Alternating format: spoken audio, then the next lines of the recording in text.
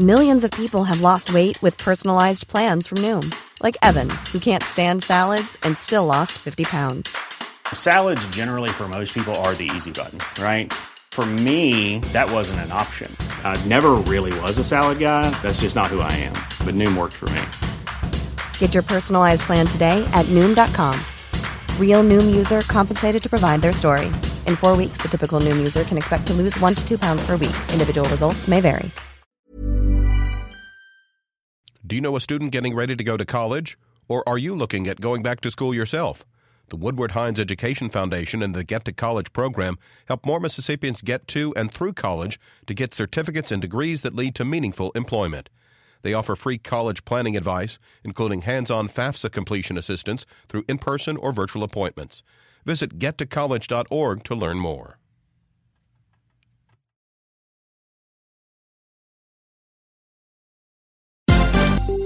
This is MPB News.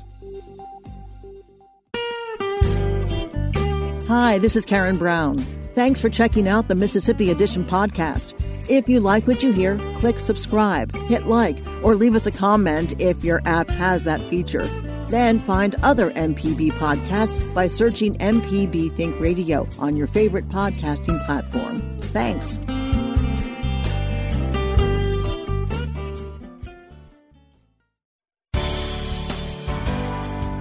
Good morning. It's 8:30 on Tuesday, May 12th. I'm Karen Brown, and this is Mississippi Edition on MPB Think Radio. On today's show, I implore every Mississippian that as these small businesses reopen, take advantage of the opportunity to go back to work. The governor extends unemployment benefits for those impacted by COVID-19 while encouraging Mississippians to return to work. And agricultural supply lines are being disrupted. We examine how that affects what's on the shelf. Then, gyms are some of the latest businesses allowed to reopen. We look at how owners are handling the return. This is Mississippi Edition on MPB Think Radio. Governor Tate Reeves is extending the unemployment benefits provided to help Mississippi workers and their families hard hit by COVID-19. In this latest executive order, Governor Reeves is waiving the 1-week waiting period to receive unemployment benefits for all claims filed from March 8th to December 26th this year. Under his initial executive order, the waiting period was waived until June 27th. The announcement comes as the state continues to lift restrictions on businesses. Yesterday, salons, barbershops, and gyms were allowed to reopen while adhering to certain health safety measures. Reeves says his administration is monitoring long-term data trends as it considers steps toward economic recovery. Just because the numbers are not as high on a particular day, we're not going to celebrate. Just like when the numbers are high on a particular day, we're not going to panic. We're going to look at long-term trends. We're going to average both on a 3-day basis, a 5-day, a 7-day rolling basis so that we have a good understanding, because we realize and we know that different things affect daily number of new testing results. So, fact of the matter is, we are still in the middle of this fight. We still have significant challenges before us, and we as Mississippians have the responsibility to stand up, to do right, to take care of yourself, to stay strong in the face of unprecedented action, and recognize that we believe we can both protect the public health of all Mississippians while at the same time recognizing that we have real challenges from an economic standpoint in this state and in this country. When we allow businesses to reopen, it is not because the risk is completely gone. If anything, it means that you need to take things even more seriously. You need to make decisions that are in the best interest of yourself, of your family, and of your fellow Mississippians. You need to take extra steps to keep your friends safe and extra steps to take to keep your neighbors safe.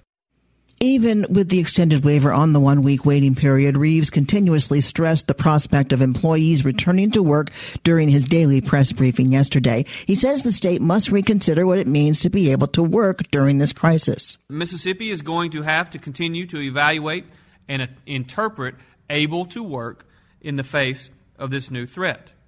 What does that mean? What it means is that you must understand that if you are currently unemployed due to COVID-19, and if your employer calls you back to work, I strongly recommend that you go back to work. I do so for a number of reasons. It is true that under state law, that if you were to choose not to go back to work, you could become ineligible for those state benefits. But also, understand that the $600 a week in pandemic unemployment assistance goes away. It goes away in July. So you may say, well, that's okay, I'll figure it out in July. The fact is that this immediate economic disaster that is unfolding right now is real. If businesses try to reopen and cannot find the workforce to reopen, it is very possible, if not likely, that that business is not going to make it. It is very possible, if not likely, that when you decide in June or July or August to go back to work, that job that you are accustomed to will not be there. The national conversation continues to focus on the availability of testing. The state health department is relaxing its criteria for testing at the department's mobile testing sites in an effort to identify lesser symptoms or asymptomatic carriers. And State Health Officer Thomas Dobbs says contact tracing will continue to play a vital role in monitoring and mitigating community transmission. The testing identifies a case, and we do a couple things. We determine if it's an outbreak-related case, and if it's an outbreak, which means several cases within a common sort of exposure, then we have a whole different process as far as like doing a separate investigation. But if it's an individual that seems to be community transmission that's not traceable to a larger context, the simple approach is we contact that individual, we counsel them, we do an assessment, we collect information, and we put them on an isolation order. Isolation order lasts for 14 days. It's a legally binding order to keep them from going in the community and exposing others, also provide them education. And then we find out who around them would be considered at-risk contacts. And we contact all of those individuals also and put them on what we call quarantine orders while we're waiting to see if they get ill. And people on quarantine orders, again, will be 14 days on quarantine orders. We also have a mechanism where if people are, if we're notified that they're not following the orders, we have a set of people who help reinforce the need for it. There haven't been any legal actions taken so far. And we also have daily reminders that are sent out to all the isolated contacts and the quarantined individuals to make sure that they're complying. With community transmission a persistent concern, the Mississippi Department of Health is continuing its aggressive testing strategy. 2 one-day collection sites will be available tomorrow, one in Neshoba County at the Boca Chita Facility building in Philadelphia, the other in Sharkey County at the Rolling Fork Civic Center. Anyone experiencing symptoms related to COVID-19 or who has known or potential exposure to someone with COVID-19 is encouraged to get screened with UMMC clinicians today through the UMMC C-Spire Health app. Coming up, agricultural supply lines are being disrupted. We examine how that affects what's on the shelf. This is Mississippi Edition on MPB Think Radio. Hello, I'm Dr. Nancy Lottridge Anderson, president of New Perspectives, a fee-only financial advising firm and co-host of Money Talks. For over 10 years, Money Talks has been answering your personal financial questions and sharing knowledge about money management. Money Talks can be heard Tuesdays at 9 a.m. on MPB Think Radio. Podcasts can be found on our website, money.mpbonline.org, or on your smart device's podcasting platform.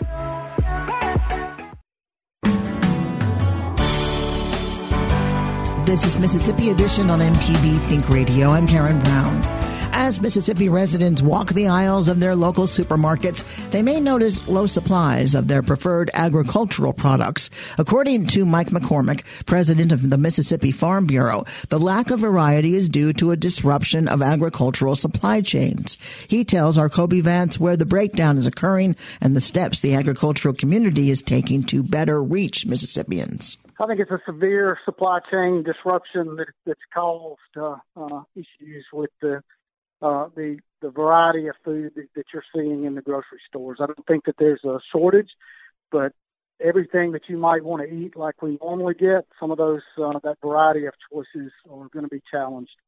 The COVID situation has impacted the amount of run times that the meat processors are being able to do. So some of them are at 60% capacity, some of them are more, some of them are less. But it's definitely going to have a impact on the supply of beef and poultry products throughout the U.S., but I don't think that you're going to see a complete shortage of it. I just think that you may have to choose different varieties of what you normally do. You know, Commissioner Gibson made it an emergency order eliminating the maximum number of owners for beef and other meat products. What do you think that's going to do for the meat industries here in Mississippi? Well, I think these are niche markets. So before you could only have 4 owners of an animal that could be processed and legally sold in the state. It matches some federal guidelines and regulations. And what he did was he took that off. So if somebody wanted to take ownership and a family of or friends of maybe 10 people wanted to go in and buy an animal from a farmer, they could go in and do it and have it processed. I think it's a good idea. It's going to cause a little bit of problems for the processors themselves of trying to collect that money from that many different people. But if they can get with the processors, make it work, find a farmer that has an animal that they can sell, it will definitely expand smaller shares and allow people that maybe didn't have the freezer space or the amount of money that it would take to buy that such large quantity of beef to be able to buy some locally owned product. I think it's good for our Mississippi farmers, and I think it's good for our citizens here in the state. And how do you think that's going to play in with the new Mississippi Farm Marketplace? Well, I think you can do that on there as well as there's other things that can be put on there. If you've got locally owned grown honey that you want to put on there, so people in the state can know that they can go to your place and buy that. That'll be on there.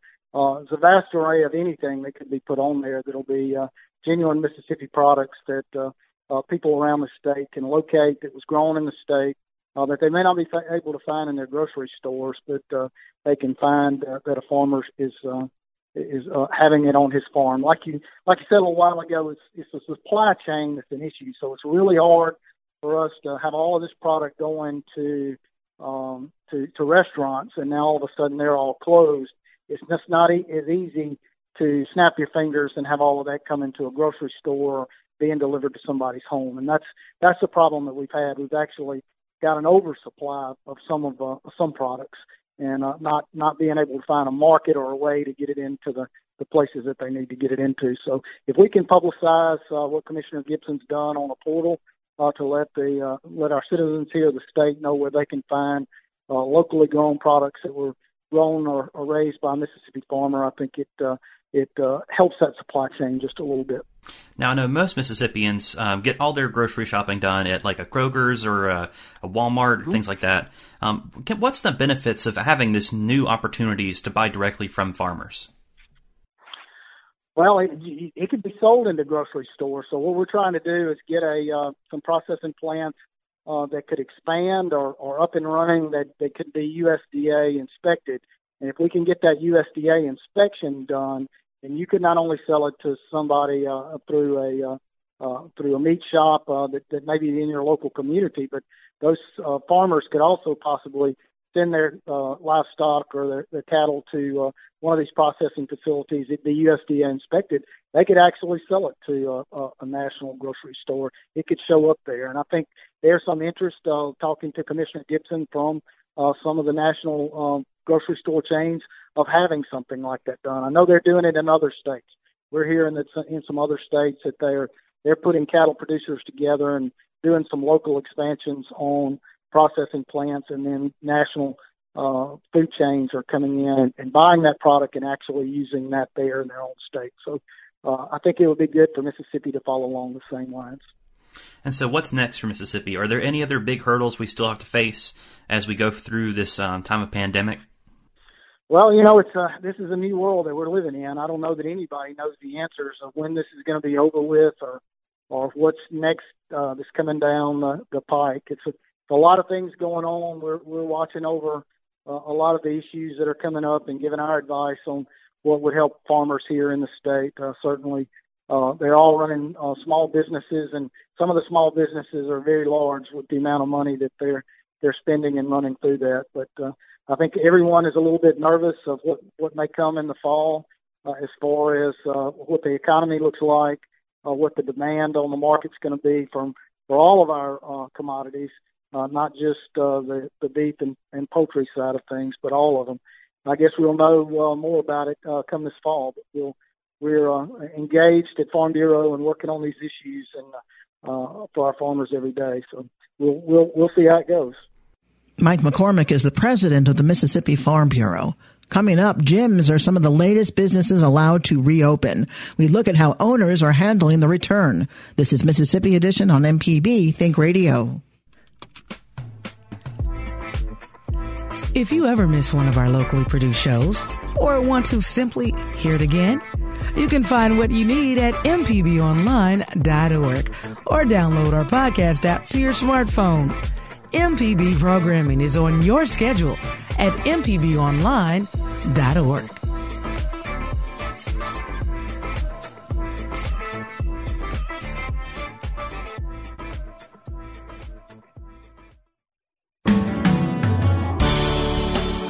This is Mississippi Edition on MPB Think Radio. I'm Karen Brown.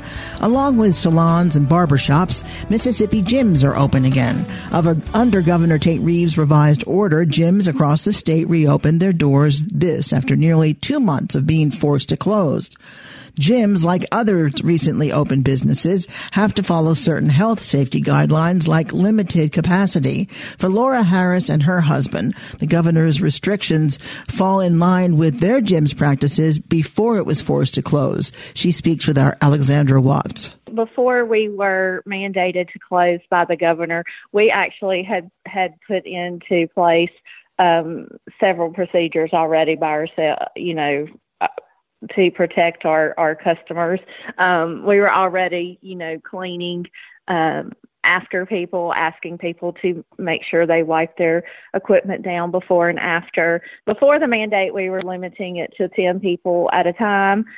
And we had, the alcohol-based hand sanitizer and wipes. That's everything that we, kept on hand anyway. But with the new mandates, our capacity is 30%, which, are with a 10,000 square foot building. That's quite a few people. But we have just kind of set the limit at 30. Our building could hold more than that because it is large, but 30 people at a time. And do you think, I know business owners across the country, there are different sides on this.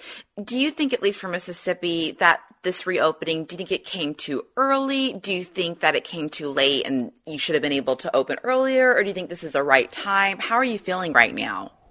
I don't feel like it was too soon because there were things that we were already doing, to keep it, to keep our equipment and clean, to keep our members safe. We were already very, monitoring that. I do feel like we probably could have stayed open and not been forced to close. And our gym, the people that actually work out together, they come in together. So they're at home anyway with each other, and so I don't think, I think them actually getting something from a gym from a total stranger is very, is not as likely as it is from the person that they came in the door with, but they're probably at home with each other, so a gym is not, to me, isn't one of the places that heat outbreaks could take, not a properly taken care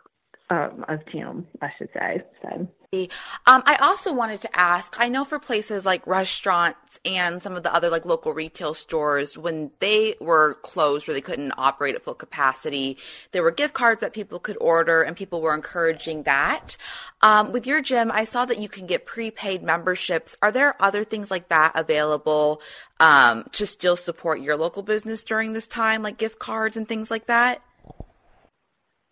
Yes, we have gift cards available, which I had people buy them it's a great gift for a senior graduating high school that's still going to be around our gym, like going to college or around here. The people that buy those memberships, I have found, are farmers because, they typically are in the field this time of year. So from now until June or July, they're in the field, but then they can come back in the gym from July to they start harvesting, and then harvesting, we don't see them again, and then they come back during the winter. So they work really well for our college students that are here. They're not always, they're not here 12 months out of the year. So we do offer those types of memberships, and we always do, just because they work really well for our community where we are. Laura Harris and her husband own Delta Sports and Fitness in Cleveland. In Gulfport, Geoff Clark's gym, Bayou View Fitness, is also open. He says while patrons are eager to come back, questions remain regarding any potential financial assistance. Back in the beginning of April, when the governor had told us to close down, a lot of our customers, they were just heartbroken and they're workout fanatics, so they want to come to the gym as much as possible. And unfortunately, with us having to completely close at that time, they were unable to do so. So they've been chomping at the bit to, get back into their workout routine and kind of take it from there. Now, when somebody comes to your gym and works out, are there any special things that they need to do? The members do not have to wear masks. The members do have to space themselves, 6 feet apart when they're doing their workouts. And we require that they, we have hand sanitizer right at the front door. So they're required to use hand sanitizer when they come in the gym, and then they are also required to use hand sanitizer when they leave. Now, we're also recommending that, they clean down the machines, and everybody today was doing that. Everyone was, cleaning the machines behind them. We have our trainers that are cleaning them. We're cleaning them. So, we're really taking a lot of extra precautions to make sure that happens. But there's really no requirements as far as our gym members go that, that they are responsible for any of that. I'm curious, is anything from the CARES Act, are any of those funds able to go to fitness studios and gyms, or? Well, I understand the governor is going to put some towards some hair salons and stuff like that. The problem that I particularly have is that the only actual employees at our gym are my wife and I. We have independent contractors, we have trainers that come in, but they're independent contractors. So although they're working out and training people at our gym, they get paid directly, and we really don't have anything to do with that. So we actually didn't really get an opportunity to claim a lot of those funds because they just weren't available, because we really don't pay ourselves a wage. We have several businesses, but we don't pay ourselves a wage out of the gym. So it was tough for us because we really didn't get basically nothing for the last 4 or 5 weeks. So we were really ready for this thing to open. Do you know, or do you really have an idea on when things are going to go back to normal? I don't really know if we'll ever really go back to normal, but when do you expect things to, like a shift? I don't think everything's going to go 100% back to the way that it was. I hope and pray that it goes back at least somewhat close to the way it was, and that the economy comes back. But I think we have got a new normal now. I think people are going to be more careful as far as, touching, handshaking, washing their hands. I think that, in fact, we're going to get healthier. I think that this probably is a good thing, because I think overall people will take up, habits now because of this virus that they ordinarily would not have taken up. And I think that that's actually going to help to protect people in the future. Obviously, everybody feels differently about, how this virus is affected. There's some people that are scared to death that want to stay home, and that, other people want to get their businesses going and can't wait and forget the risks. Well, at least myself, I believe that somewhere in the middle is the right answer, but I don't think we have the right to tell anyone what the answer is or isn't. I think if you're in a situation where you think you might be at risk, well, I would encourage you to stay home. I would encourage you to use all of the facilities and everything else at your fingertips that you can, in fact, get your food delivered and do whatever you have to do to protect yourself. And I understand that. And if you have underlying conditions or you're elderly, well, absolutely. But on the other hand, people that are healthy, people that have a good, strong immune system, that can get out and, go to work and earn a living and all of that, I think that is hugely important as well. Geoff Clark owns Bayou View Fitness in Gulfport. This has been Mississippi Edition on MPB Think Radio. Thanks for listening to the Mississippi Edition podcast from MPB News and MPB Think Radio. Don't forget to subscribe if you haven't already, and if your app lets you, leave a comment or review. We really do appreciate it. Remember, you can always get in touch with MPB News on Facebook and Twitter, and fresh episodes of the podcast are posted every weekday morning. I'm Karen Brown. Thanks for listening. This is Mississippi Edition from MPB Think Radio.